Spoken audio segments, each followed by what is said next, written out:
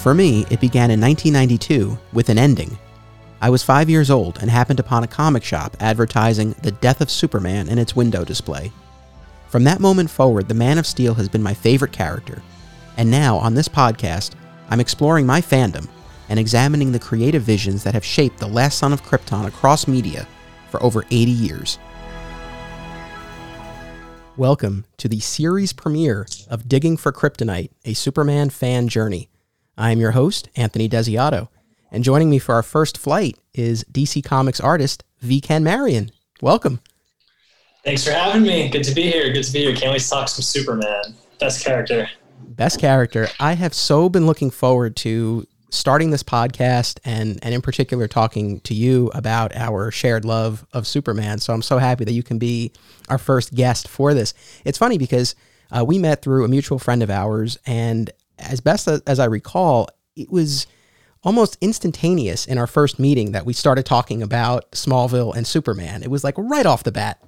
Yeah. Yeah. Cool. Because I know I had listened to your show for a while before we had met. So like I knew through your show how much you liked Smallville. So it was just one of those things that, because I like Smallville a lot too. So it was like good to catch up and talk about it. And because it's so rare that we find, like, at least I don't really find a lot of people that are like, I love Smallville. I know it's a popular show, but it's one of those things that like, I feel like it doesn't like people don't talk about it a lot, like do other shows like from that era. So.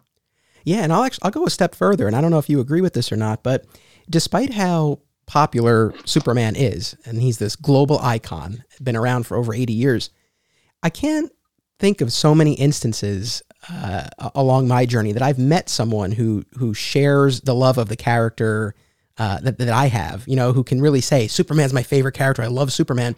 Obviously, there are plenty of Superman fans, but again, in my own experience, I haven't met a ton of other people who really share that deep appreciation for the character. Have you?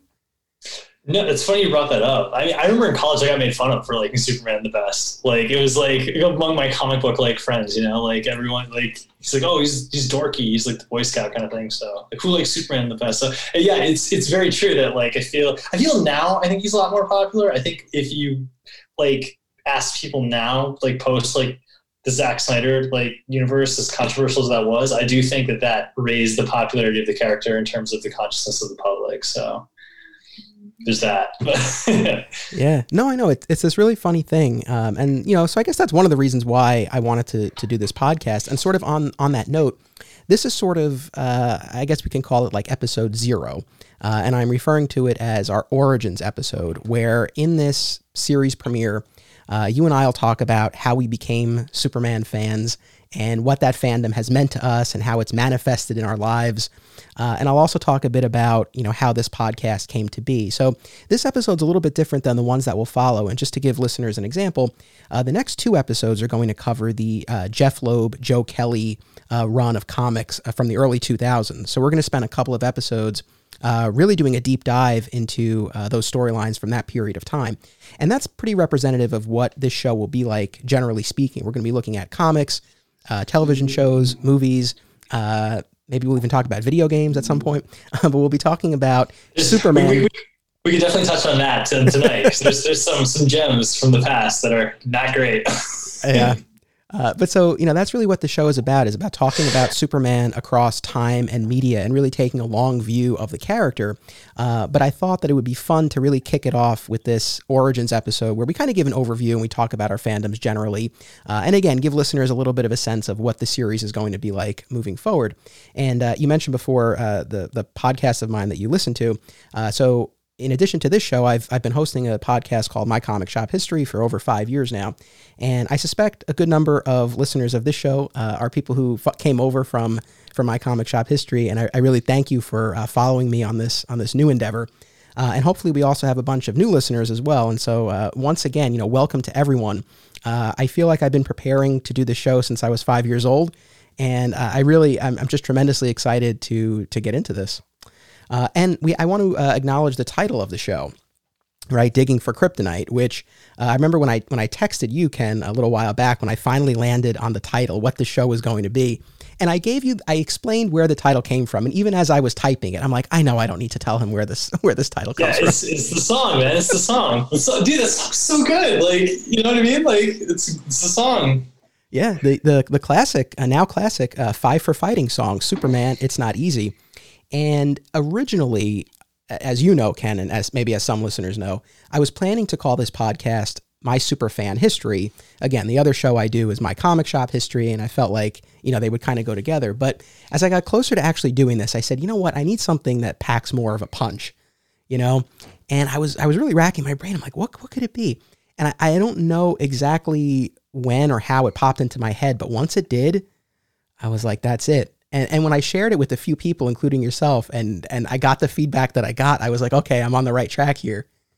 Nice. Yeah. No, it's great because it's one of those titles that like you got to think about it for a little bit, but then like because it works on the surface, like it's like, oh, Kryptonite, Superman, like I associate that, but then if you do, like, if you're someone like me who actually did know that song growing up, like it kind of hits that nostalgia kind of like that. Oh yeah, it's clever, So good title. Thanks. I only hope that people don't think like, oh, digging for Kryptonite, like he's looking like this is going to be a criticism of Superman. He's looking for Superman's weaknesses. And it's like, no, this is ultimately a celebration. But yes, I did derive inspiration from one of the lyrics in the Five for Fighting song, Superman, It's Not Easy. Do you remember when you first heard that song?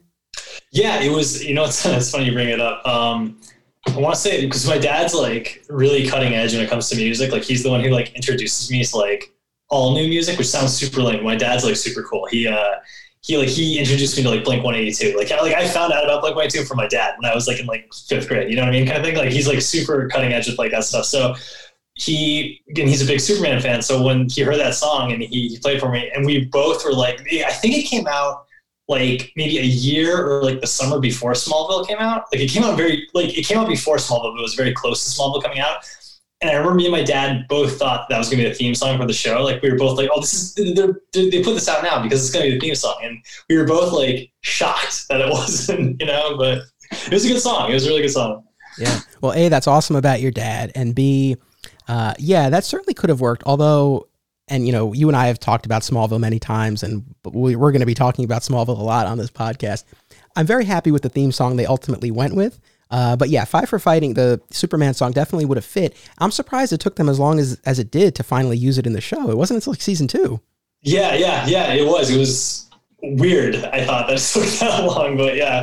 I do think they made a good choice though, because that's kind of like a somber song, and like when you kick off a show, you want something a little more like upbeat. So it was a good choice that they used the one they did, the Remy Zero song. For sure. And, it's interesting too. You talked about, your dad, getting you into it. It was actually my mom who heard the song first.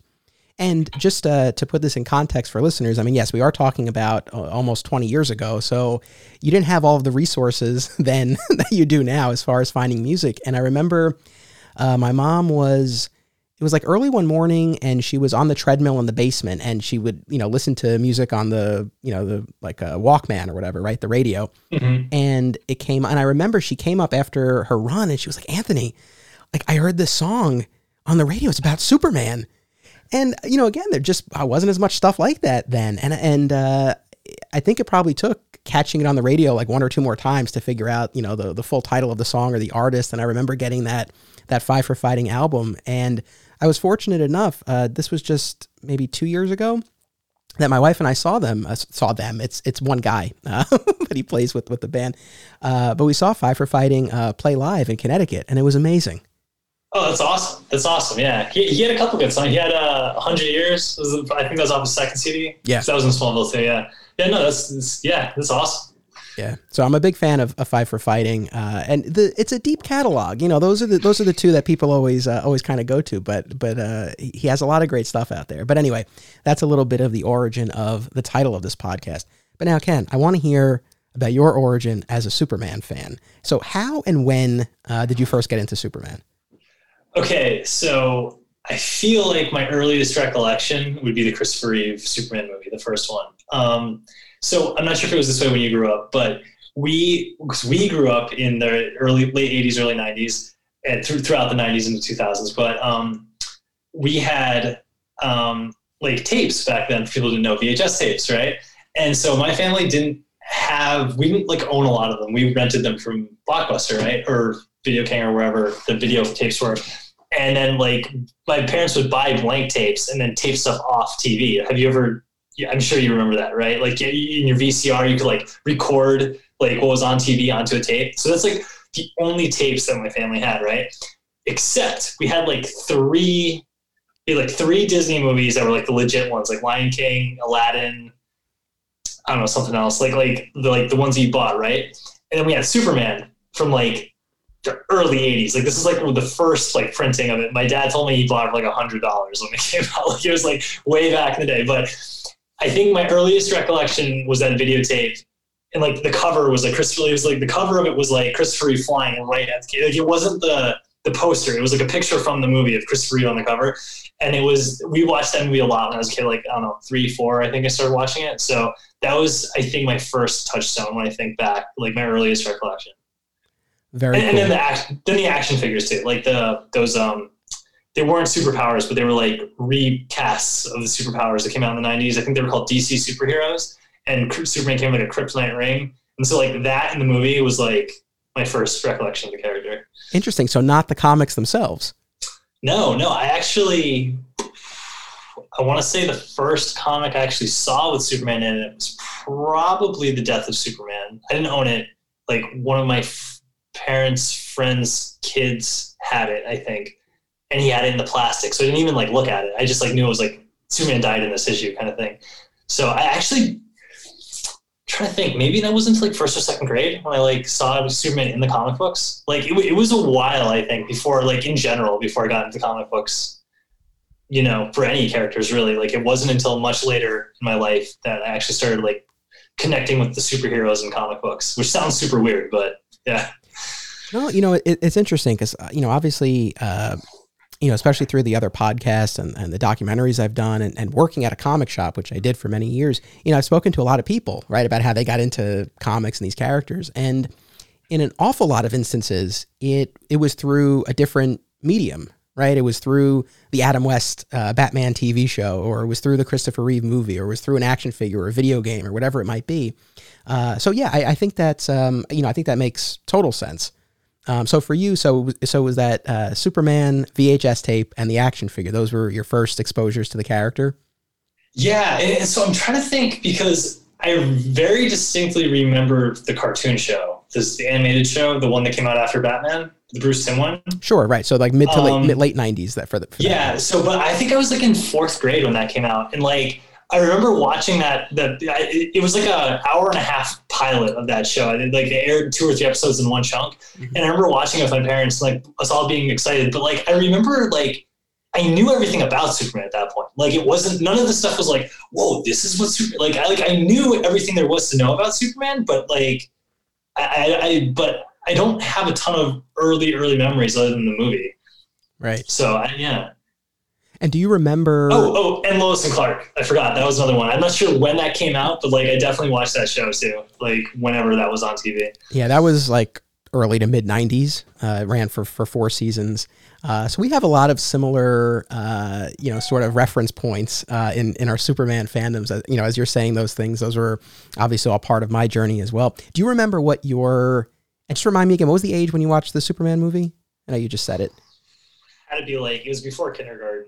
So I want to say like 3, 4, something like that. Like it was like early, you know? So do you have any recollection of like what your impression of it was? I don't remember the first time I watched it. Like, I just remember like kind of like always, because I had the PJs, Superman, like my parents would buy me those like PJs that like looked like the costumes, you know, like the Batman one came with the mask. I had a Flash one that came with the Flash hood, and I had a Superman one. So like I wore those. I always would run around my backyard pretending I was superheroes, like wearing those costumes. So like from a young age, there's like I have pictures of me like in those like costumes. Like so I knew the characters. I don't remember it. I just thought it was cool. You know, it's just like. He's a superhero. He's cool. He fought bad guys, you know? Like, what's not to like, you know? Yeah. Well, I mean, certainly having, you know, the Christopher Reeve depiction being your introduction, you know, I think that's a great place to start. And, you know, you're certainly not alone. And I think, depending on which generation we're talking about here, there were tons of kids who grew up with the George Reeves Adventures of Superman show, right? From the 50s when it originally aired, and then, seeing it in syndication in the 60s and later. And, for that whole generation of kids, like that was their Superman and that was their way in. And then you had this whole other wave, in the late 70s with the Christopher Reeve movie. I'll share my origin story. And for people who have been with me on my other show, I know you've heard this a lot, but it's my story. And, for anyone who's new, I'll share how I got into Superman. And for me, it actually was the comics, though, as best as I can remember. And again, I mean, this is, I was such a little kid at this point, but I too had a Superman action figure. I believe it was the Kenner Superpowers as best memory serves. So I had the action figure, and I'm sure I had seen either the Christopher Reeve movie and or the late 80s, early 90s Superboy TV show on the television. So I had, I had, an idea of who this character was, but the real entry point for me was, it was late 92. It was the winter of 92. And I was with my parents at the Galleria Mall in White Plains, New York.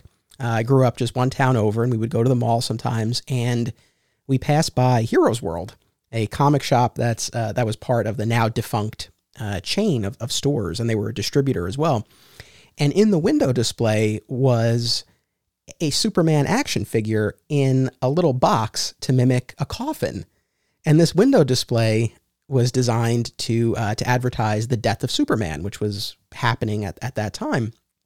And it just absolutely caught my attention. And I'm sure it did, at least in part, because I had some idea of who the character was between the action figure and seeing something on television at some point, right? There was some recognition there. And I still have this memory. I was 5, but I still have this memory of being in front of that store, and my parents brought me in. They bought me the collected edition of the Death of Superman storyline. Comics weren't collected in trade paperback form as quickly as they are now, but that was one instance where DC really rushed out the collected edition. I was gonna say that's crazy that they had that like a legit trade of it out that quickly. Yeah, they didn't waste any time. It was such a huge moment for the publisher and the industry. I mean, it was just it was monumental. And so they bought me that trade paperback, and we went home. And I remember, I was 5, I wasn't reading yet, and I remember I sat on my dad's lap, and he read it to me, and he did the voices and the sound effects and all that stuff. And I still have that memory.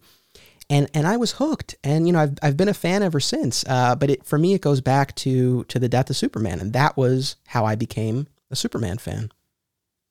That's awesome. That's a really cool story that you have the clear idea of like your first comic that you ever had. I don't even remember what my first comic was that I looked at. Like I have no idea like what it is. Like to me, they were just always something that was there and existed.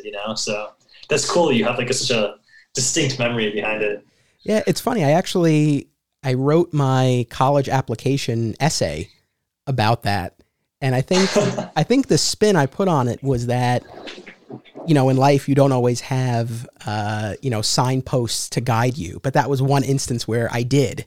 There was something in my path that was saying, like, come this way. And so I actually wrote about that. And so that was it for me. One of the things that I want to ask you, and I want to explore this on the podcast generally, because I think it's an interesting idea. I've come to find that our first impressions of characters are, they're incredibly formative in shaping us as fans. And for those of us who are collectors, it shapes us as collectors as well. And specifically in the context of Superman, I've given a lot of thought to, what effect did it have that the death of Superman in particular was my entry point?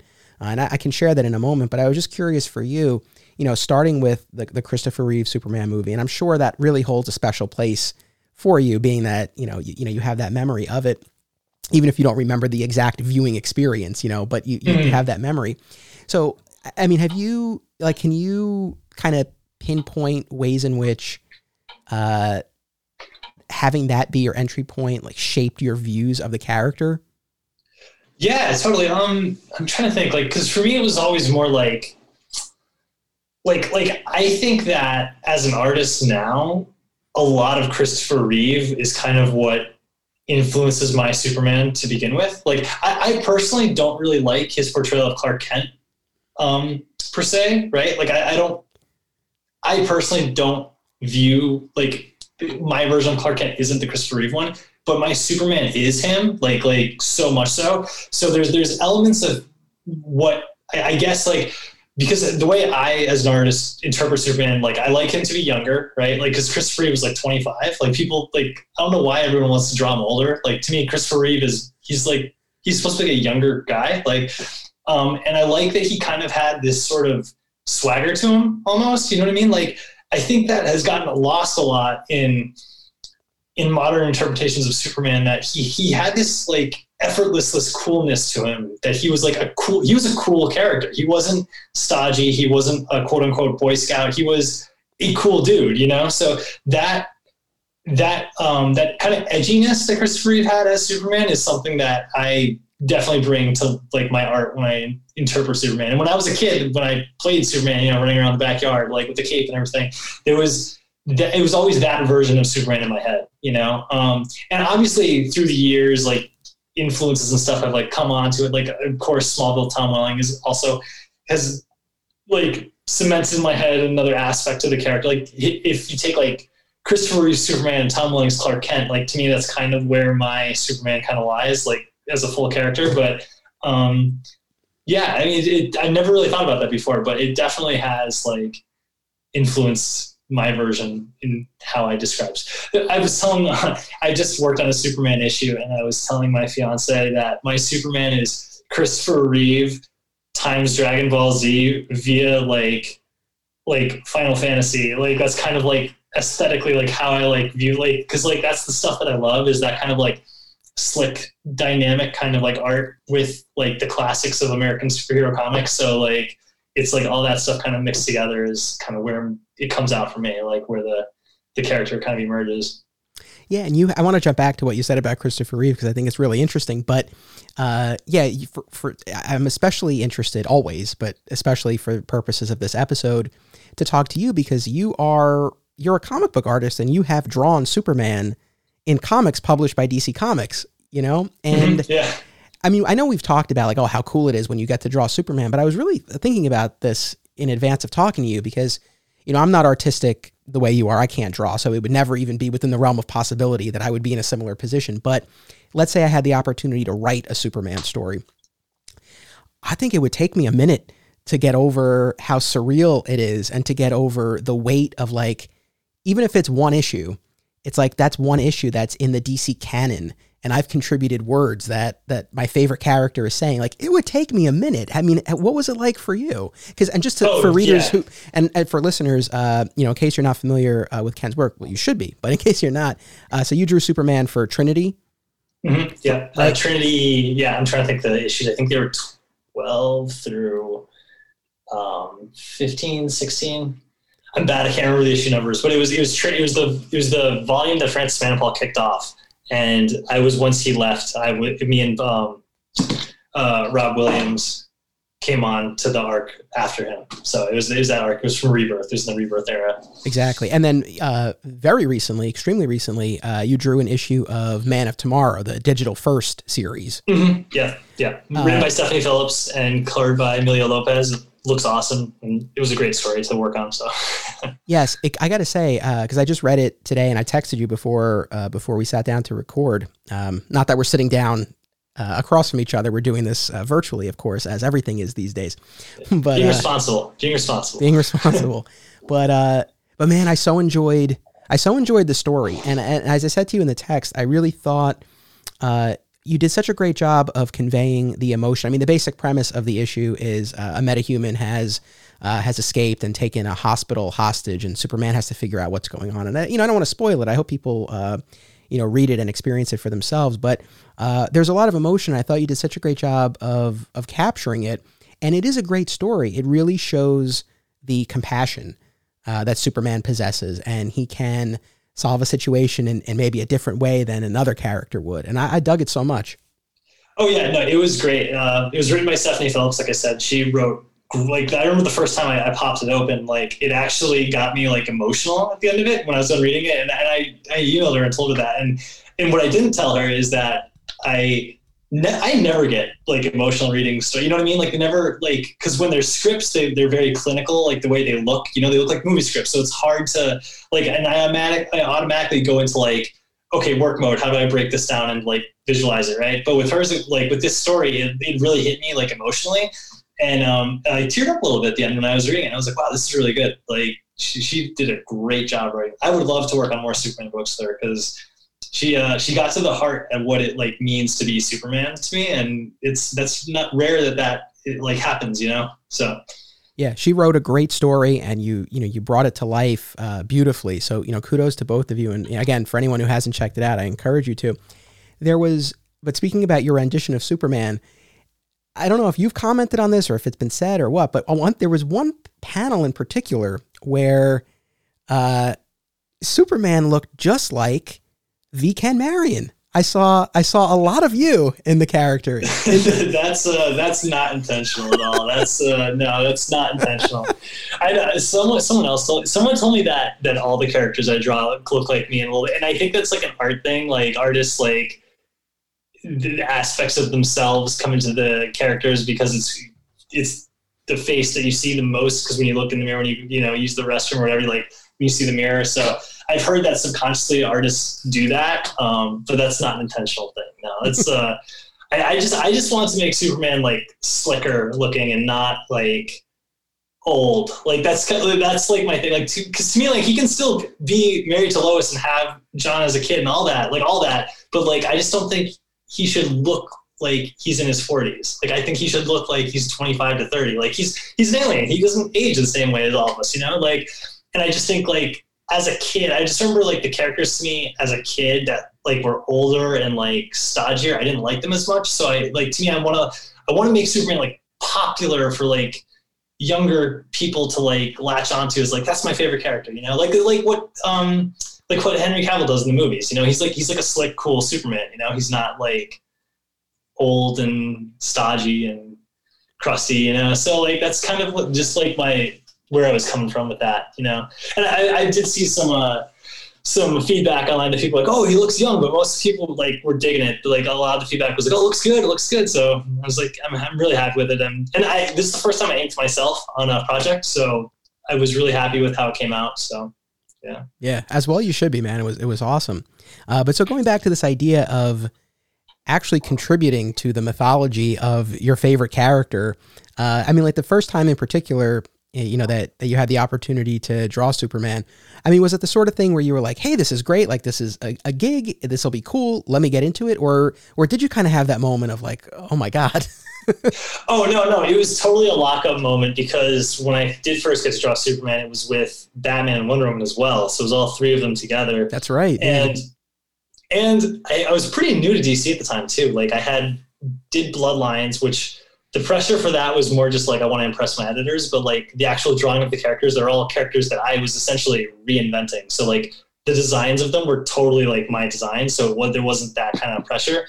And then after that I did Green Lantern, which there was definitely pressure with that as well. But I felt like I had like I just felt like he was like easier to put my like stamp on, I guess. But when it came to Trinity, that first arc that I did with them, I definitely locked up a lot. And I think I drew more like how I thought DC wanted them drawn. So it was like in that like Jim Lee-ish, like there's more Jim Lee in that than there was like, I guess me, I want to say, because like it was just locked in my head for so long. Like that's what these characters look like. And like over the years, I've kind of been trying to get my own kind of version of how I want to interpret these characters, So that's why I think my Superman now looks radically different from my Superman that I did in Trinity, which was also like stressful too, because I was like so scared about like screwing up. I would redraw like face. Oh my God, dude! I would redraw faces like in 3 hours, redrawing one face over and over and over again, just trying to like get that like locked into like what I thought was like the right way, So yeah, no, I completely get it. And you talked about the Christopher Reeve depiction of Superman, and that too, while it wasn't my first exposure to the character, at least as far as I can remember, that definitely came very early on in my journey. So, for me, I started with Death of Superman, and that made me a comics reader and a Superman reader, and I read all through the 90s and beyond. And then I think, very shortly after that, I really sat down and I watched Superman the movie. And I too, growing up in the 90s, I watched Lois and Clark, and I watched the Bruce Timm animated series. And, and then, in 2001, along came Smallville. And, I watched that religiously for a decade. And it remains my favorite interpretation of the character for reasons that I'm sure you and I will touch on and this podcast will address in the future. But specifically to what you were saying about Christopher Reeve, yeah, man, 100%. There's a slyness to his character, especially the balcony scene with Lois. He's very sly, and I love it. And I agree. Yeah, I think that's an aspect of the character that, sometimes gets neglected. Dude, even the last shot of the movie is him like flying toward camera, and he just kind of like smirks, like, you know what I mean? And it's like a cocky sort of like, not cocky in a bad way, but it's just like he's just like the coolest guy in the room kind of thing, Like even when he's saying stuff that sounds kind of dorky, like when he drops Lex Luthor off the prison, he's like, think like the prison chief is like says it like in a super dorky like comic book way, like, the world is safe thanks to you, Superman. He's like, we're all on the same team. Like he just sounds so like cool, and like, you know what I mean? There's just like an effortless coolness to him, the way he portrayed it. So, and I honestly I kind of think Dean Cain had that, and I think the cartoon had that too. The way they in the animated series, like I honestly think it's a more recent thing where people have kind of tried to make him like stodgier, and I don't know why. I think it was like around the probably like late 90s, maybe early 2000s. I don't know when it happened, but it just kind of the cross media interpretation of him has always been slightly different from what has been kind of more like what people's idea of him actually is. You know what I mean? So we'll pick that right back up in just a second. But now here is a word about our sponsors. Submissions are now open for the March season of the Brightside Tavern Film Festival in Jersey City, New Jersey. Visit filmfreeway.com to submit your film now. Also, be sure to listen to the podcasts hosted by the festival's organizer, CJ Cullen. You can find the official Hang On to Your Shorts podcast, as well as the Cullen on Film podcast, via a shared universe network. The Hive Comics and Games is an oasis of nerd fun and events in the heart of Odessa, Texas. Whether it's comic book superhero stories or role-playing in a dungeon, the Hive is where to be. Come tap your mana and face off against the top Magic the Gathering players in West Texas. Hive carries a majority of new comic titles each Wednesday and has all of your favorite titles in their back issue section. Follow them on Facebook at The Hive Comics and on Instagram at The Hive Comic Shop. And we're back. And I want to pick up what you were just saying. No, go ahead. No. So I was just thinking about it just now when the commercials were playing. I think the reason that sticks to me and why it's so important to me that Superman is cool, like how Christopher Reeve was, like that he's actually like quote unquote like a cool person, is that I think that instilled in me in a very young age that being the good guy and doing the right thing is cool. You know what I mean? Like it was like a subconscious, like the coolest person in the room is also the best person in the room. You know what I mean? And like I think that's such an important message for people in life. You know what I mean? Like ultimately, it's cool to be good. You know what I mean? Like, I think that's really important. Like, that's an important message for people, So that's one of the reasons to me it's important that Superman isn't seen as a dorky character, that he is seen as like really cool, And is that the reason that you said before you don't particularly care for the Christopher Reeve portrayal of Clark? Where he's so bumbling?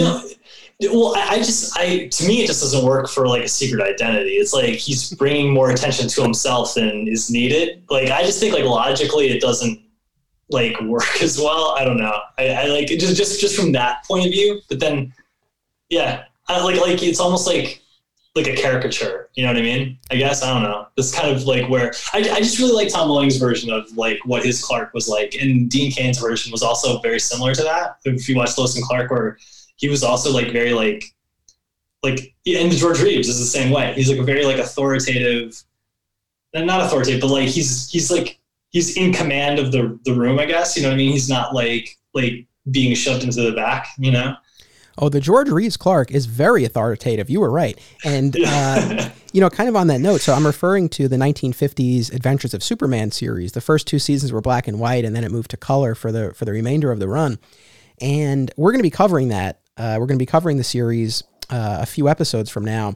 And, you know, as a kid, I think I had caught a few episodes here and there of Adventures of Superman, but it was never anything that I really took the time to experience. And that's actually, you know, going back to the origins of this podcast, it really grew out of a personal desire to explore my fandom, to, you know, to, I guess, have a reason or added motivation to revisit the stories that I've enjoyed and share them with other people, but also in a real big way to fill in the gaps in my fandom. And so I just kind of want to lay this out for listeners where, you know, I like to think of this as, you know, we're on a journey together exploring Superman, and I'm not coming at this from the position of, hey, I'm the authority and I'm going to tell you everything that's great about the character and you're going to like it. You know, I kind of want this to be something that, you know, we're kind of all experiencing together, and there are big gaps in my own fandom. And I want to hear, and I'm going to pose the question to you in a second, but, you know, for me, Adventures of Superman was a big one. You know, there's this big piece of Superman history that I had really never experienced. And in preparation for those upcoming episodes of the podcast that I mentioned, I've been watching it and I love it. And it's been so awesome to kind of open up this whole new pocket of my fandom. So I wanted to ask you, because, you know, we've been talking about the ways in which we've experienced the character, but what are some of your gaps in your Superman fandom? Well, you had mentioned the Superboy TV show, and I've never seen, I don't even think a frame of that, like, ever. I've seen, like, the DVD boxes, you know, at, like, Best Buy or whatever, but I don't think I've ever seen the actual show. And then, like, the George Reeves show, I had seen, like, episodes here and there, like, on TV Land when I was a kid. And that was, like, my dad's favorite version of Superman. So when the DVDs came out, I got them for Christmas one year. This is, like, 2008 or 9 or something. And we had, like, watched all the black and white ones. Then we started the color ones. That's when it started getting, like, kind of not great. So we kind of tapered off and didn't finish it. But so I have seen that.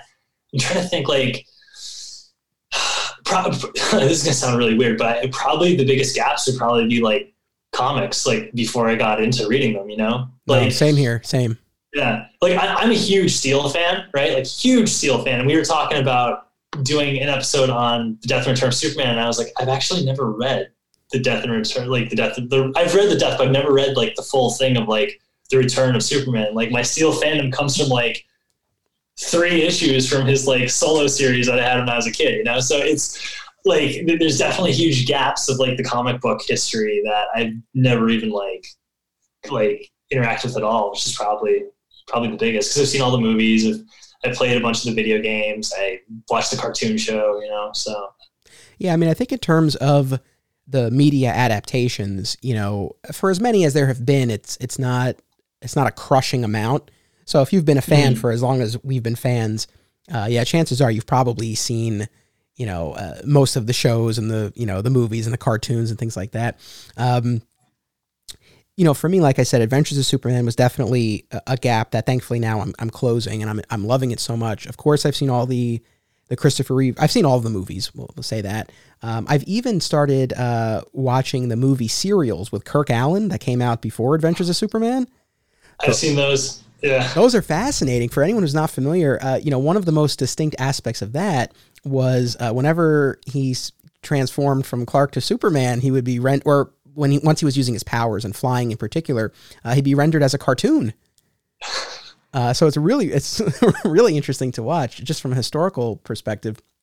And again, as far as the TV shows, I'm like you. I think I have some memory of watching the Superboy TV series as a kid, but it's not anything that I remember super specifically, no pun intended. And I've never gone back to revisit it. And then more recently, as far as shows, I did not watch the Krypton series that was on Sci-Fi. Yeah, I didn't either. I haven't watched any of, like, I haven't watched Supergirl or is there a Superman show that's based off the Supergirl show with that actor? That's starting in next year. Oh, okay, yeah. And I haven't seen Krypton either, so. Okay, so that period then when you became a regular comics reader and a regular Superman reader in particular, like what period of time are we talking? What creative teams or storylines were happening then? Okay, so yeah, like I said, it was in the mid 2000s, like early to mid 2000s. So the Godfall storyline with Michael Turner, Joe Kelly, Talon Caldwell. Yeah, I remember that for sure. Yeah, that was so awesome. And that was like one of the first things I read. And I think now, I never thought about this until now, but I think that it probably is another reason the way I view Superman like I do, because that was like, Superman was like, he had like a cool, like slick kind of suit, and like he was riding like an Akira-esque motorcycle. It was just, it's such a cool, different like take on him. So I didn't even think about it until just now. And like Talon Caldwell has a very like manga-ish style, so that probably influenced me a lot. So that's pretty late then that you became a regular Superman reader. Yeah. And then Identity Crisis was right after that. And I'm trying to think what else was going on. Like Infinite Crisis was going on in there. It's like the whole Superboy Prime, like him fighting Superboy Prime. The 1 year later stuff. Sure. Pete Woods. Yeah. It was all like that era, the whole era. Remember when Jeff Johns came on in Action Comics? Oh, dude, it's so good. With Gary Frank. Yeah. No, I remember that well. Although I will probably do an episode on this at some point, but in the very first, I think it's the first page of the first issue of the Jeff Johns run, and he had Richard Donner as co-writer for that arc. But Superman goes to the fortress and he talks to Jor-El, and he says, "I have lived among them for many years." And that didn't ring true for me. I don't think that Clark would frame it that way. I don't think that's the way he views humans and his time with them.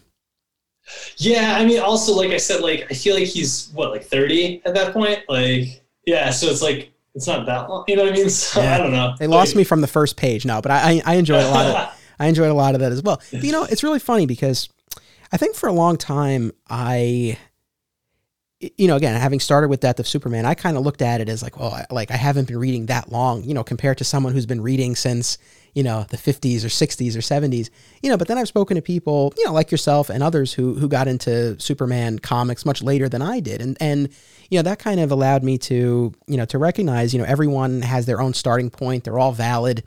And, I'm sure people listening to this, some of you maybe started around the time I did, maybe around the time that Ken did. Maybe you've been reading far longer than both of us combined.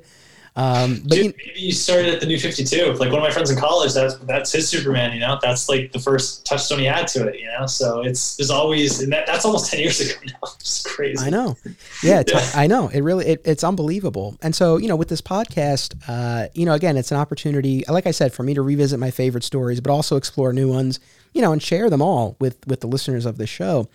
And, comics wise, I read, really consistently throughout the 90s, into the 2000s. I did skip over the New 52, and that's something that through this podcast I will rectify. I'll give that a shot.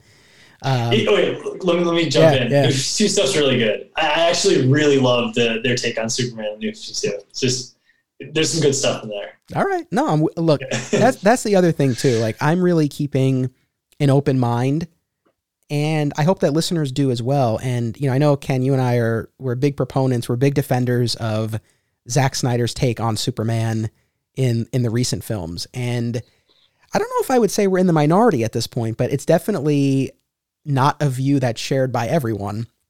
And, we're going to be talking about that on the podcast. And, maybe this is my lawyerly training. I'm a lawyer by training, not by practice, but I did go to law school. And so, I kind of always approach this as trying to understand both sides and present both sides. And so, if you fall into the camp of thinking that, Zack Snyder is the worst thing that ever happened to Superman, you probably won't love the episodes that we do. But at the same time, I understand that there is that perspective. And so, again, I really am trying to approach this, understanding both sides, addressing both sides. And, I hope listeners will keep an open mind as well.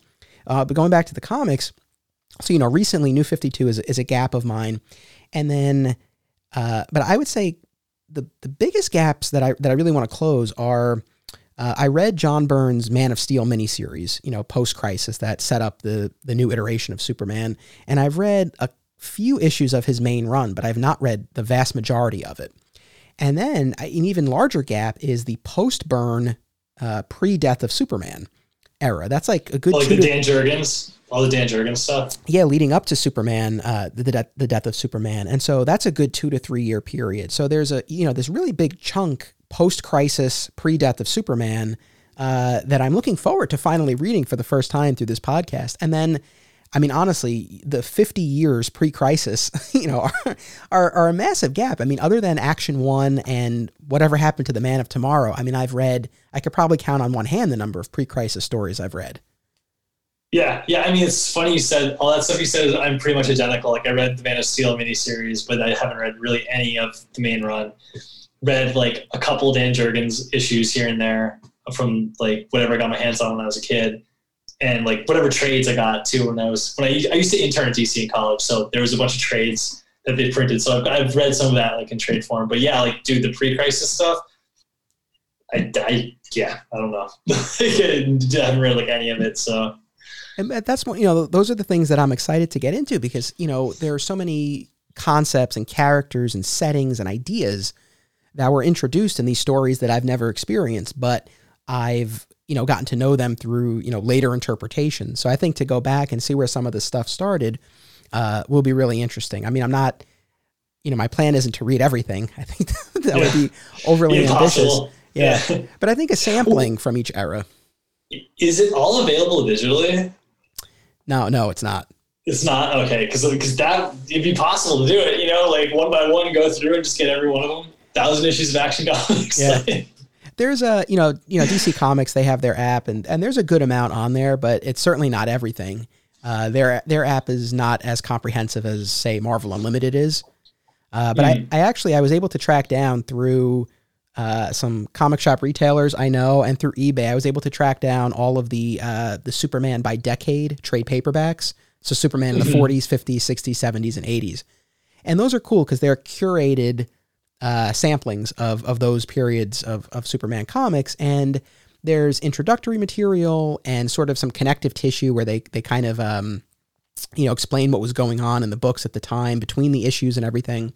So I think that'll be really interesting, and I'll probably use those as my guide when we get to doing those episodes. Yeah. So I think that'll be cool. I probably know the answer to this, but favorite Superman story. Either single issue or miniseries or storyline? So my favorite Superman story is also my favorite comic book of all time. And it's a run. It's Superman Birthright. And it is the best telling of Superman's origin, I think, that's ever been done. And if listeners don't know it, it was done in like 2003, I think, or 4. Like it's in that era I was talking about. Mm-hmm. But it's Mark Waid writes it, Leinil Yu draws it. And it is so good. It's like contemporary and like action packed, and everything that you like about Superman is like what you grew up with him is in there, but he's like modern and he's got the cool factor that I was talking about before too. So it just kind of hits all the buttons for me, like if there's listeners out there who like the action of the Snyder movies, but don't like the emotional stuff, like this book, I think does all that action really well, but then also anchors it emotionally with like really great like characters and stuff. So I recommend it to anyone who like has even a tangential interest of Superman to check it out because it is so good. It is also my favorite telling of the origin. And, there have been a bunch, and especially, post-crisis, we have a good, handful, half a dozen tellings of the origin from Man of Steel to Birthright to Secret Origin to American Alien, For All Seasons. I mean, there have been a bunch, but I'm with you, man. It's hands down my favorite. And, I had the opportunity, I interviewed Mark Waid for my last documentary film, and I, had a lot of one-on-one time with him. And that was one of the first things that I said to him was how much I enjoyed that. And in particular, and this is what I shared with him, and it seemed like he, appreciated what I said, because the thing that, and I agree with everything you said about Birthright and why it's so effective as a story. But in particular, the thing about it that I always loved and still do is that it took the time to explain why Clark becomes Superman, why he develops this dual identity the way that he does. Because I think, as much as, I love Superman the movie with Christopher Reeve, but my least favorite part of that, to be honest, is this whole notion of him, going into the fortress and then just emerging years later and he's Superman. And I know in terms of the biblical allusions they were going for, similar to Jesus in the Bible, right? Like you see him at one point in his adolescence, and then you don't see him again until he's an adult. And so it kind of fits in there, but I never love this idea that he just kind of gets, programmed, and then he's Superman. I love what Birthright does as far as really taking you on that journey. Dude, totally agree. I agree with that so much. And like, just for like little things too, like to me, the Birthright explanation of the S to me is the best explanation of the S. Hands. Do you remember what it was? It was hope. So, well, no, it's even more than that. It's the S is the flag of Krypton. Right. It's like the symbol of the planet. You know what I mean? So like, I love the idea that it's not that he's not wearing his family's crest. He's literally wearing like, he's the last of his planet. And that's what that S represents, is like Krypton. You know what I mean? Like, so it's hope. They say it's hope, but it's also like the symbol of like the planet. You know what I mean? So like it just, and they explain the suit, like the idea that that's what people wore in Krypton. So like he asks his mom to make something that looks similar as like an homage to like, to carry on like his culture. You know what I mean? Like, I just thought there was so much of like little details about it were so like spot on, you know? And like the Lex Luthor aspect in that too, of how he tries to fake an alien invasion because he's jealous that like Superman is basically like taking all his shine kind of thing, you know? Like, just like everything was like so well done in that book. Yeah. Oh, and I wanted to ask you this, because I know we were talking earlier before we were recording about how much we remembered about it. Do you remember like the opening like sequence of that book where it was like you see the planet Krypton destroyed, and then like it cuts to like the part where it says DC Comics presents? Like, do you remember that? Do you remember that sequence at all? Yeah. Okay, so like it stands out so much in my head where it says like, it's like black strips and it says like DC Comics presents, and then it's like a small strip of like his rocket, and then like it says the origin of the Man of Steel, and another small strip of the rocket, and then like it bleeds into the rocket turning into a bullet and him like catching the bullet. But the way it's like laid out, I just in my head hear the dun dun dun dun, like for each each one of those panels, like you hear the song in your head as you're reading, and it's like it's so well done. Like the whole book just feels epic and like cinematic. You know, I can't recommend it enough. It's so good. It's like definitely one of my Desert Island books. Yeah, no, I'm with you, and I know the question I asked, but your favorite. So that's definitely my favorite of the origin stories. As far as favorite Superman story, generally, I don't know. It's hard to pin down. I mean, obviously, the death of Superman holds a special place, and there's a lot of nostalgia there. As far as more. I don't know, more objectively, although it's all subjective, of course, but like what I think is the best story. I mean, like I said, the next couple episodes are going to be devoted to the Jeff Loeb and Joe Kelly run on the character. And that really stands out to me. And so I would probably hold that up as my favorite period of time as a Superman reader. And Birthright is my favorite origin. As far as really trying to nail down, a favorite particular issue or story, I think that's something that I might have to kind of work on as we move forward through this podcast, Yeah, totally. Like the Jeff Loeb joke, was that when Superman had the black behind the S? When the S was like red with the black behind it? Yeah, towards the end of their run, yeah. Yeah. I always thought that was a cool look. Yeah. For him. And Ed McGuinness was drawing it at that point too, right? Like, yes. He was one of the artists on there? Yeah.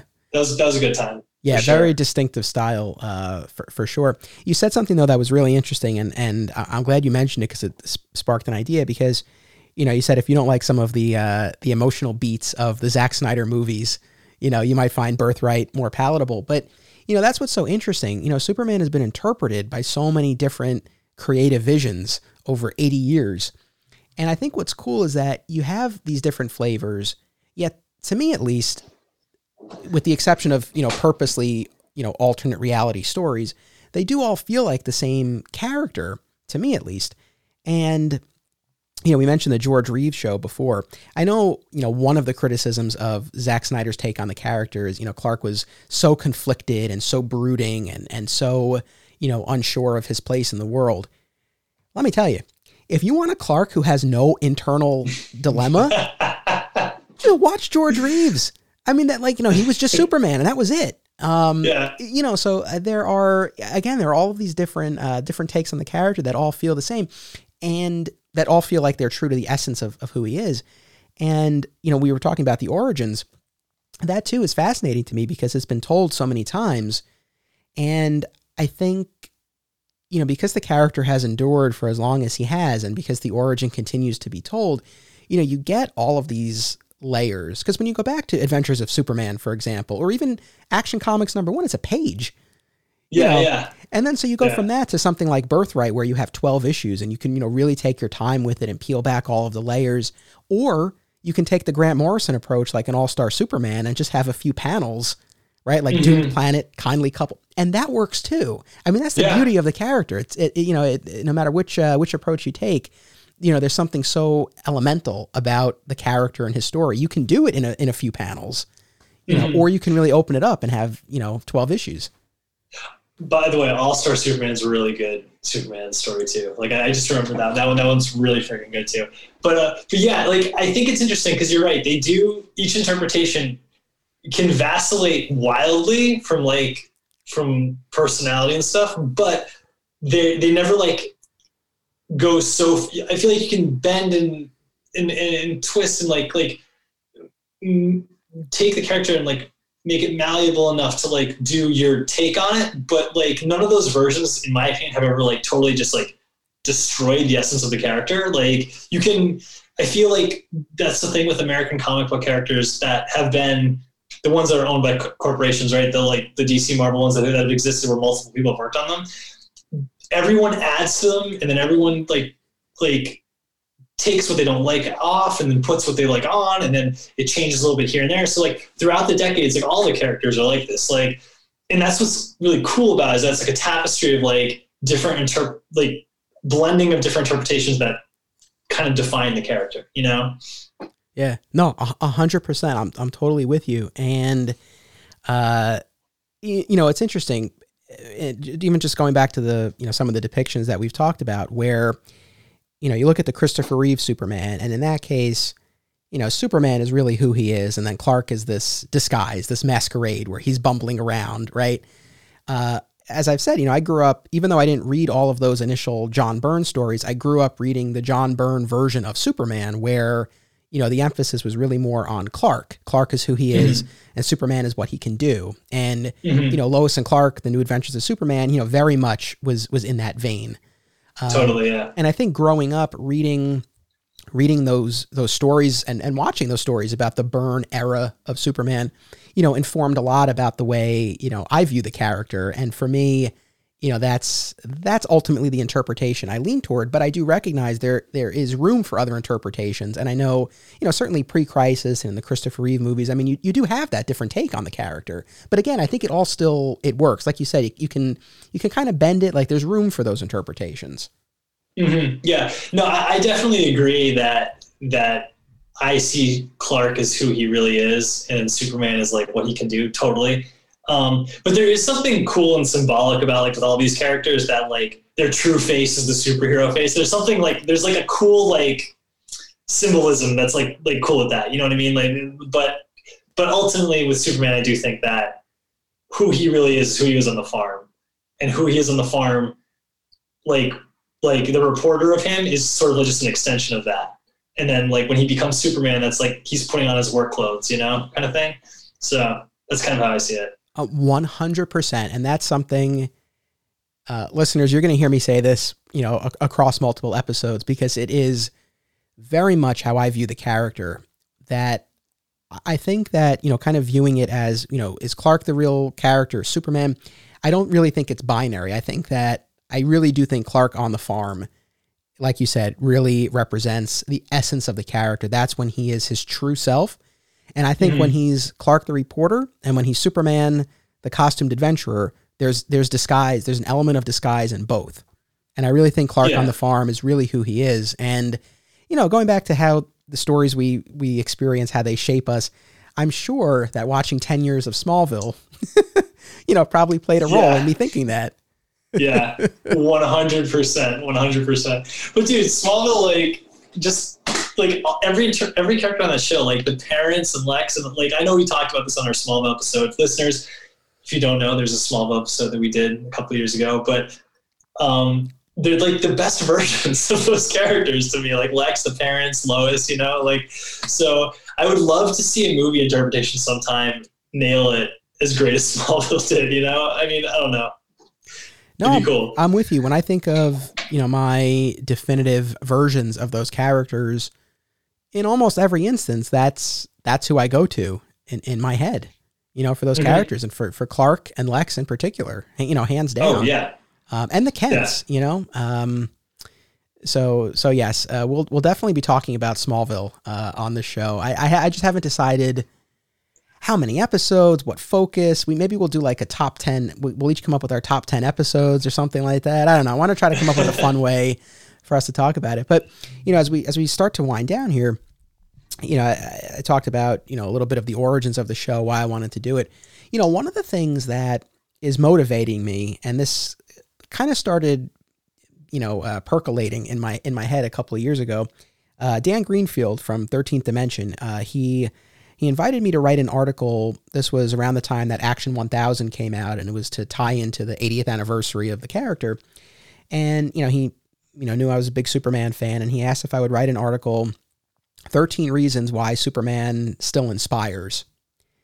And he didn't realize it at the time, but he was really giving me a great gift, because it was an opportunity for me to really think about it. Because I don't know about you, and I would love to hear from you. Like, I think for a lot of us, you know, often, not in every case, but oftentimes, you know, the first comic book character we encounter, you know, that kind of solidifies and becomes our favorite. Not in every instance, but a lot of times it's like the first one you're introduced to, but however you come to have a favorite character, especially if it happens when you're a kid, I think a lot of times you just sort of take it for granted at a certain point. Like for years and years, if anyone asked me, who's your favorite character? Oh, Superman.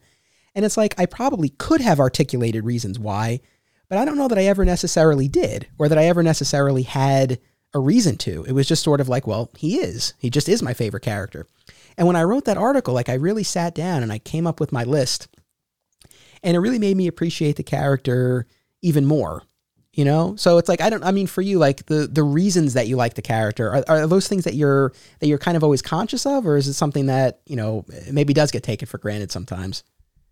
I mean, well, I guess a little bit about, like, I think, like, one, I think he's, like, great visually. He looks cool. You know what I mean? He's got the bright, cool costume, the cape. Like, there's so much, like, symbolism, like, visually that you can work in with him. You know what I mean? And with a lot of these characters, and a lot of my favorite characters are like that, like, just right off the bat, like, they just are visually striking, right? So that's, like, the surface level reason of, like, why I like them. But then with Superman, it's, to me, I think we touched on a little bit before, like, why I like him is because he's just good, you know? Like, I think there's just something really powerful in that he tries to do the right thing no matter what, you know? And that ultimately being good is cool, and doing the right thing is cool. Like, and so I think that really is one of the reasons I really like the character. And then just like the symbol too. It's like, so like, it represents so many things, like hope, strength, you know, like perseverance, you know, like not giving up, like all these, like, kind of like inherent virtues that we as people want, you know what I mean?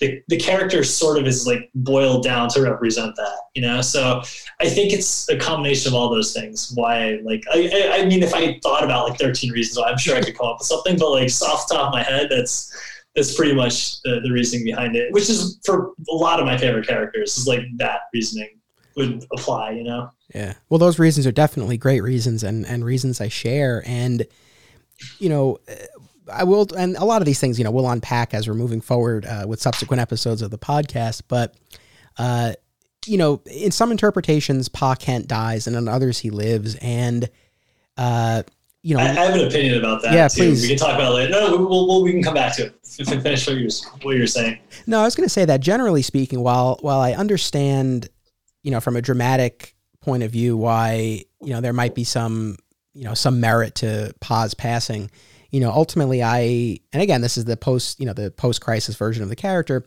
but I like the incarnation where Clark has his parents there. And to me, I'm with you, you know, the inherent goodness of the character, the compassion that he shows, the fact that unlike so many other comics characters, he's not driven by revenge or loss. I mean, he's born, you know, of a doomed planet, but, you know, at least in the modern interpretation, that's not necessarily driving him.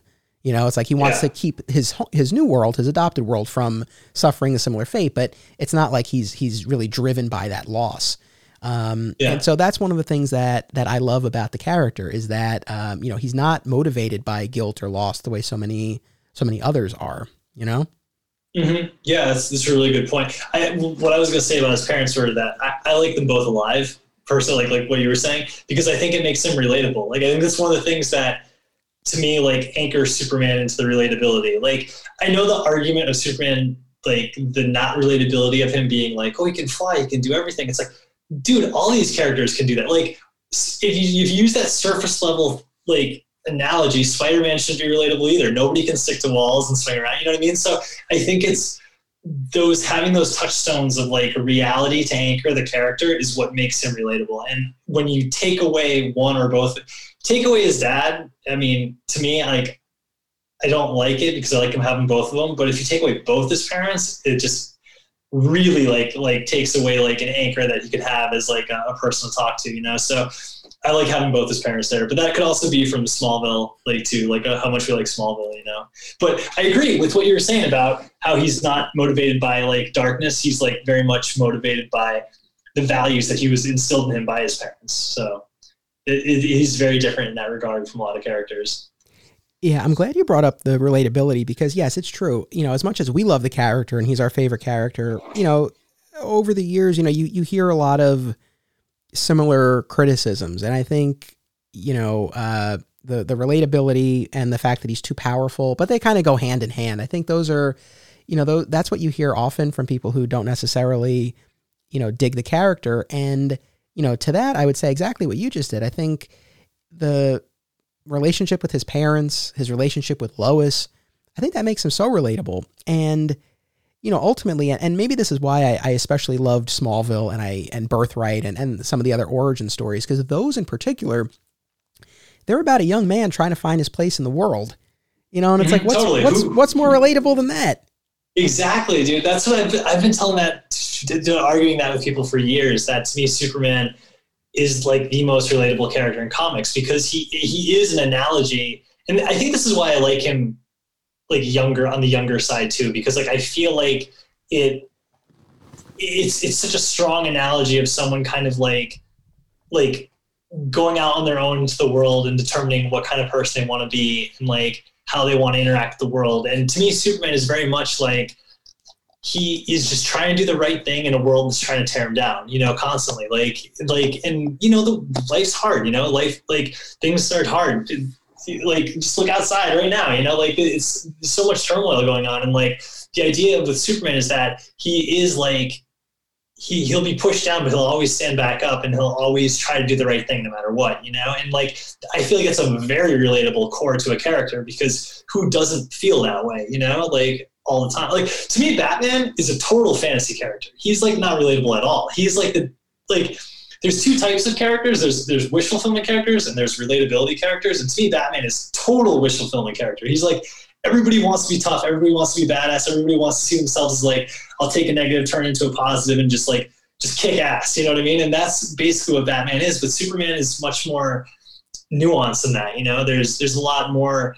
I feel like there's a lot more of ourselves in the character. And sometimes I think maybe that's why he's not as popular, because he is, like, deals with stuff that are, like, that hit closer to home a little bit instead of, like, just straight out fantasy, you know? So I don't know.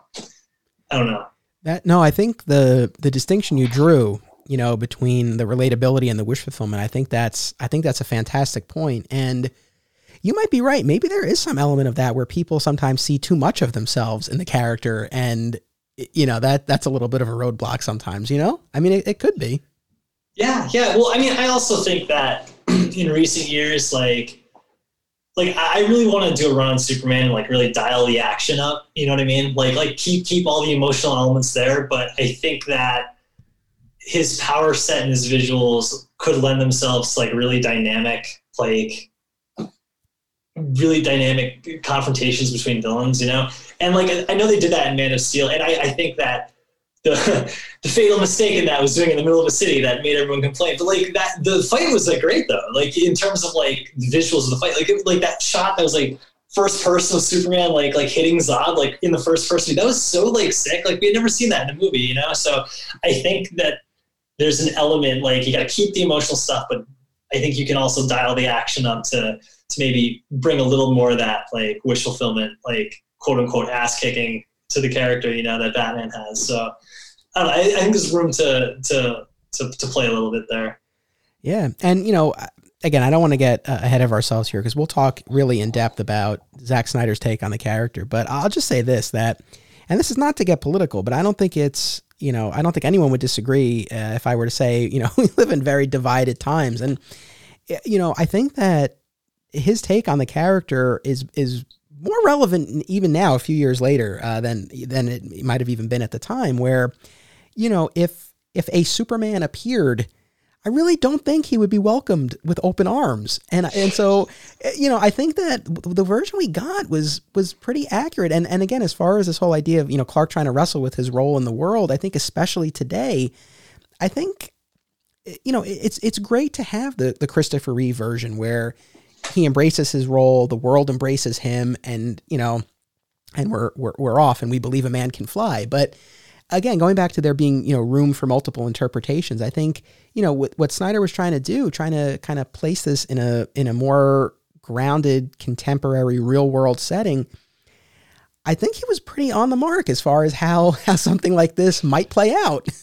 Yeah, no, totally. Like, I kind of agree. Like, I do think it would be the idea that if Superman was real, half the people wouldn't trust him, you know, kind of thing. That's just, especially like now, like where we are, like we see like so many of our heroes have feats of clay kind of thing. So like people would assume like he's like, there's something like wrong. He's, you know, but like Snyder pretty much did it. I feel like Superman would be a little more broody, a little more edgy, you know, like now, but then I get the criticisms for those movies. I get where people are like, well, it's Superman. I don't want to see real world. I want to see like the fantasy of Superman. So yeah, I mean, it's just, if that's that, then you should just watch the Christopher Reeve movies because they still exist, you know? Like, I think there's room for like all different interpretations. Like the one thing I do love the Zack Snyder movies, but I do see objectively, like how I said, my first touchstone of Superman was the Christopher Reeve movie that I saw at 3 years old or 4 years old. When I have kids, I'm not going to show them the Zack Snyder movies when they're 3. Like, you know what I mean? So there is that, like, I do think those movies were made for like us now. You know what I mean? Like teenagers and older, like that's kind of what they were like made for. You know, they weren't made for kids. So maybe that's kind of where a lot of parents probably kind of bristled up against those movies, you know, because they see a Superman Batman movie, they're like, wait, what? Like, I can't take my kid to it. Like, you know, so maybe that's where some of that came from. But I think for like adults, those were pretty spot on good movies, you know? Yeah, no, I mean, I agree, man. I'm with you. And, you know, one of the things that I asked you before, and I appreciate, you know, your response when I asked you about, you know, how your first exposure to the character shaped your view of Superman. And, you know, this is something that I've reflected on a lot in thinking about the death of Superman. And, you know, we're just talking about some of the criticisms that you often hear that he's not relatable or he's too powerful. Again, I you know, the first story that I ever read, he dies. So this whole notion of like, oh, well, he's too strong, that never carried any weight with me. You know, and so I think, you know, that was definitely one way that my first exposure to the character shaped my view. But I think at an even deeper level, it was the fact that he was the last one standing. And in fairness, we didn't have the strongest version of the Justice League in the comics at the time. But nevertheless, everyone else fell. And he was the last one, and he was the only one who could go the distance. This is where the Rocky fan in me comes in. But he was the only one who could go the distance, and he was willing to make the sacrifice. And so like what you were saying about the inherent goodness, the compassion, the willingness to sacrifice, the ability to go the distance when no one else could. I mean, you know, I think these are the things that have made me appreciate the character so much for so long. And it all, for me at least, was there in my first exposure to him. Yeah, dude, totally. I agree with all of that. And you're right. Like, I knew that Superman died in the comics. So that argument of like, he's too strong, to me, that doesn't really hold weight either. But I totally agree. The idea that he won't give up no matter what, that's kind of one of the driving factors of why the character is so cool, you know? So he does kind of have an underdog thing to him. Like, I know people who don't like Superman probably roll their eyes like at us saying that, but it's there, man. It's there in the story. It's there. Let's do just a quick lightning round. The red trunks. Yes or no? Yeah. I don't really like them. I mean, I've gone on record saying this. Like, my dad loves them. I know some fandom like them. I think objectively they don't look good. Like, I think they're like goofy looking. Like, personally, I mean, I will still draw him with the red trunks, obviously, because that's like what he looks like now. But yeah, I liked the design when they took them off. I thought it looked cool in Man of Steel and stuff, and the New 52 suit and the Rebirth suit. Like, I thought it looked great. Like, just the straight blue with the red belt. Like, I thought it looked good. Like, I didn't think it like changed what he looked like, and it just made him like a little more modern and less tied to like the 20s like strongman, you know? Yeah, I don't have any. I don't really have a super. I don't have that strong of a feeling about it. I don't mind the trunks, but when they did away with them, I wasn't offended, and I didn't rejoice when they brought them back. I could just kind of take them or leave them, and I think, I mean, again, you're the artist here, but I think as long as visually you have something to break up all the blue, I think it's fine. I don't think it needs to be trunks. You know? Yeah, like, well, to me, it's just like it just objectively doesn't look cool. Like, you know what I mean? Like, and same thing with Batman. Like, I don't want Batman to have the trunks either. Like, I just think it's one of those things that's from an era that has no cultural touchstone whatsoever anymore. You know what I mean? Like, so like the circus strongman with the underwear on the outside, like that's something that nobody knows what that is. You know what I mean? Like, so I just think it's something that isn't really necessary for the character, but those decisions are above my pay grade. So, you know, but I don't hate them. Like, it's not like I like take them or leave them kind of thing, like what you said. All right, let's continue our lightning round here. I got a couple more like visual questions for you. When Superman returned from the dead, he had longer hair. Many have described this as a mullet. I think the artists would counter that it wasn't really a mullet, it was just longer hair. But in any event, the long hair. Any thoughts on that? You like it, or you prefer the classic? Badass. You like the long hair. Love the long hair, dude. Yeah, it's not a mullet. It's not a mullet.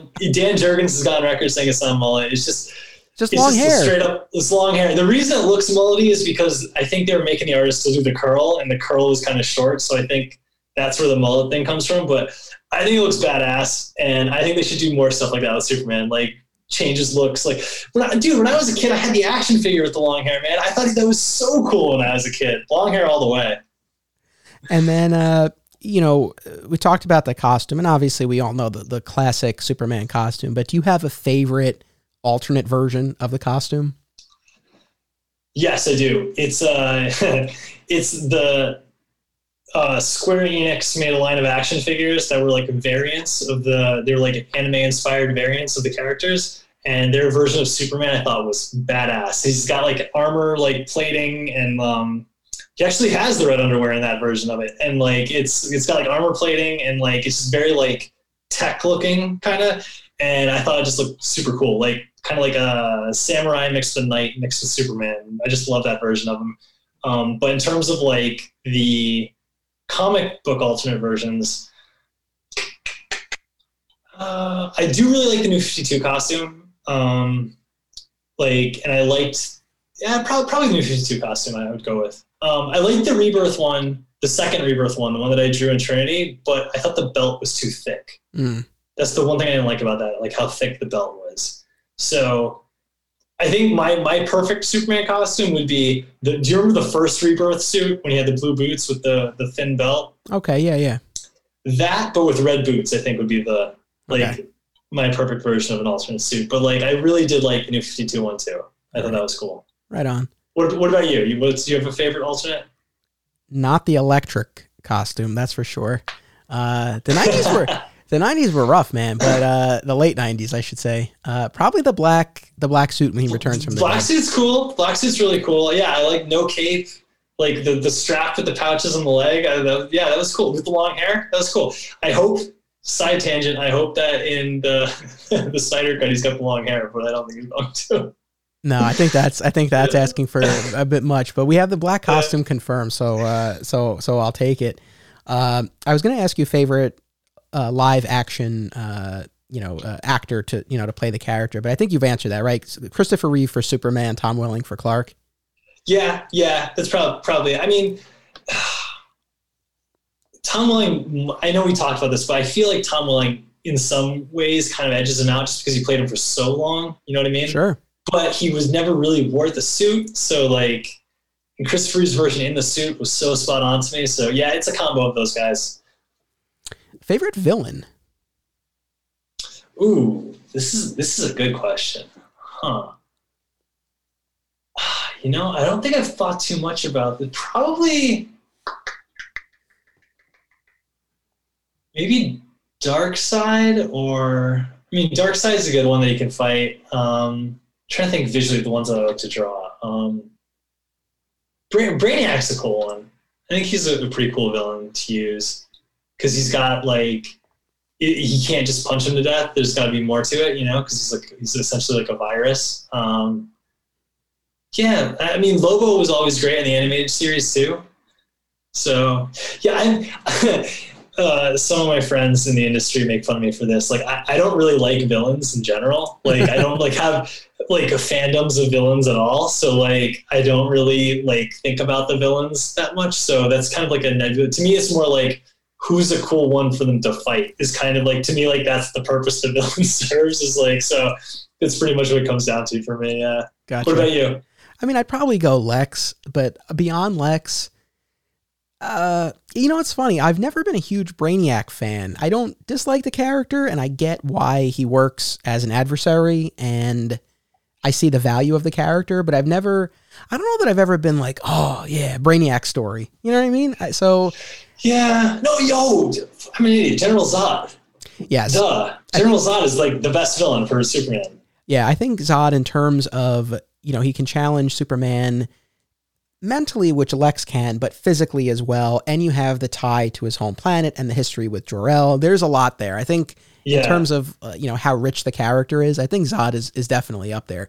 I'm with you with Darkseid. And, you know, it's funny, you know, we touched briefly on the Bruce Timm animated series, and, you know, I watched it as a kid and I enjoyed it. And, you know, when my son is a little bit older, I look forward to sitting him down and having him watch it because it's, you know, real, you know, classic, straightforward, like solid take on the character. Mm-hmm. But I found for the most part, I don't know that I would really call it like the most exciting, you know, Superman show I've ever seen, but the New Gods episodes are hands down my favorite. And so that in particular, I think gave me an affinity for Darkseid, and specifically Darkseid as an antagonist to Superman.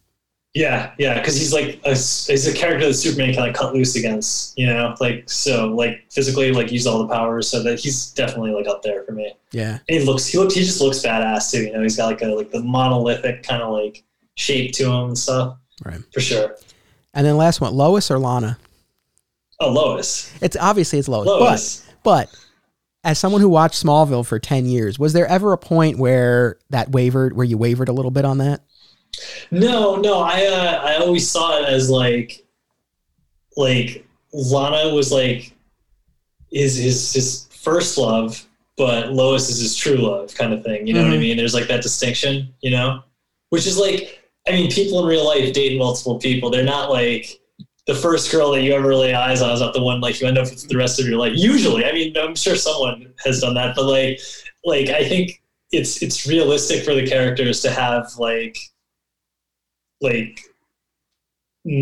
romantic kind of, how do I describe that timeline, as a not that he's dating them both at the same time. That's not what I meant. But I mean, like, the Superman would never do that. But I mean, like, the idea that there's like a life to the character that isn't just like status quo constantly, you know? Right.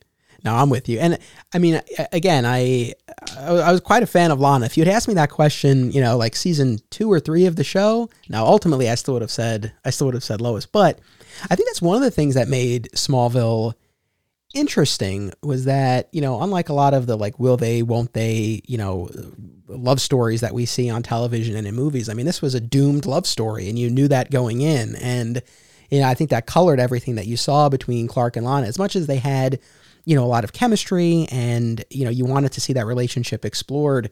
You know, ultimately you knew that it wasn't going to work, but that he had his great, truest love, you know, right around the corner. I think that was one of the things, that, and I think the Clark-Lex relationship that really, you know, made that show so special, at least for me. Yeah.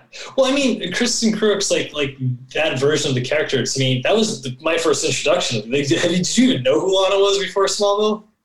Like, yeah. Did you even? Oh, because I didn't even know who she was. Like, that was literally the first introduction I ever had to that character. So, like, at first I was just like, oh, it's this high school girlfriend. But then like as the show went on, I got more into the comics. Like as that show was going on is the same period when I started reading comics a lot. So it was like kind of like tangential where like I started understanding the different levels of like all the characters and stuff.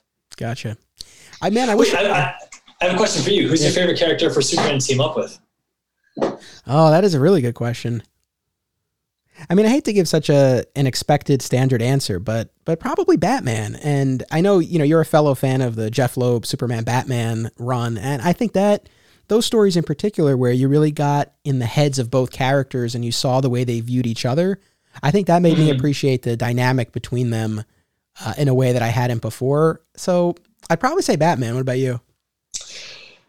So, like, I was originally going to say Flash because I love the Flash. He's probably like my second favorite DC character, or depending on the day. Like, I know in the past I told you Flash is my favorite, but I mean, if I'm being honest, Superman's definitely the best. But I think I'd have to say Green Lantern, like, because I like the idea that they can, like, if Superman is in space with Green Lantern, Superman's usually out of his element, and they usually are both able to like team up to fight like a really powerful villain. So like they both kind of have like the cut loose sort of aspect going on with them. And they both like, I feel like their power sets work kind of well together, but they're also personality wise, like depending on which Green Lantern you're talking about, like Hal is just way like so cocky, sure. Like, like in his personality, I think like works well against Superman's, Whereas if it's like John Stewart, it would be almost the opposite to me. Like Superman would be more the, like if it was them teaming up, Superman would be kind of more the, I mean, less of a degree of what Hal would be, but Superman would be more the cocksure one going off. And I think John Stewart would be more like the reserved kind of tactical one of the two in that sort of scenario. Yeah. No, that's interesting. I mean, yeah, I think he pairs well because there are different dynamics that you can play. Yeah, even just within the Green Lantern Corps or, just within the DC universe generally. Well, going back to Flash, are you like, do you enjoy when they race? Do you buy into this? Because like, I've never honestly, and for fans who like this, like right on, that's cool. I've never understood the appeal of this question of like, who's faster? Superman has Superman has all these powers. Flash has one thing. Let him be the fastest. I never understood this. Well, but also the Flash like runs faster than time. Like, you know what I mean? Like there's like the Flash is faster. Like, like it's like, there's no contest there to me. Yeah. Listen, we've been going for just about an hour and a half. I can't tell you how much fun this has been. Oh, totally, man. Totally. It's always good to hang out and talk about Superman and just hang out and talk with anyone during these COVID times. If you're listening to this in the far future, this is during the COVID pandemic when we've been locked inside and not able to talk to anybody. So I know. No, this is great. I was originally going to launch the show in 2021 and I just said, you know what? I'm excited to do this. I don't want to wait. I think people would enjoy this. Like, let's get going. I just couldn't wait anymore.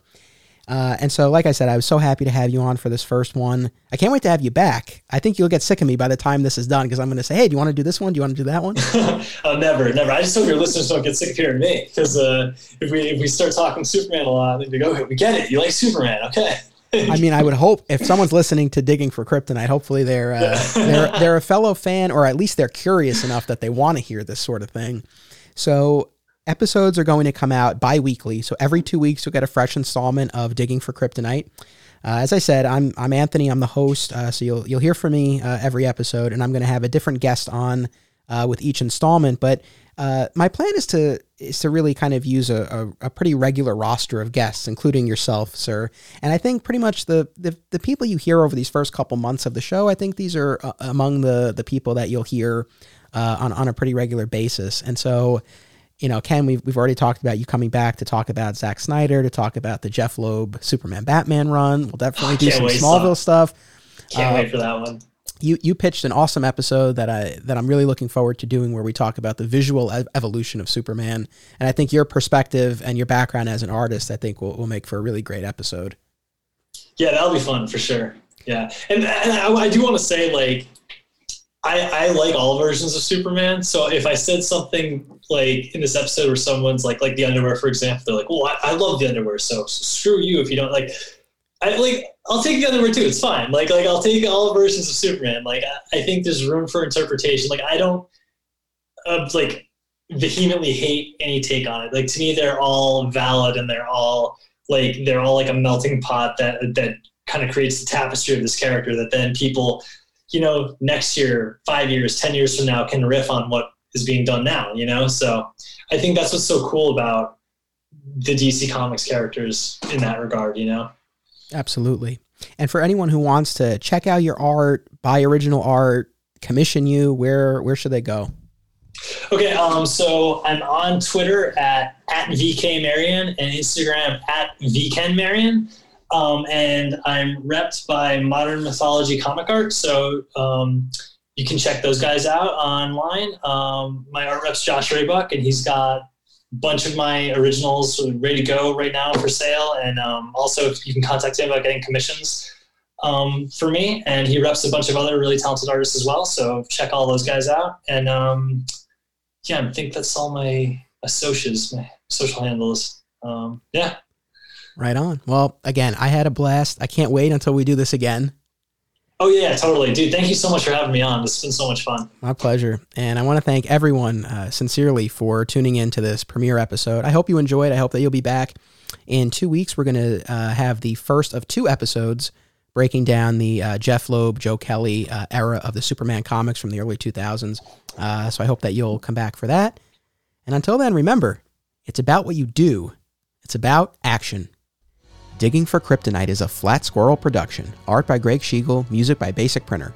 If you like what you heard, be sure to listen to My Comic Shop History, available on most major podcast platforms. Sign up for exclusive additional content, including the Digging for Kryptonite companion podcast, at patreon.com/Anthony Desiato, and watch my documentary film, My Comic Shop Country, out now on Apple TV and Amazon.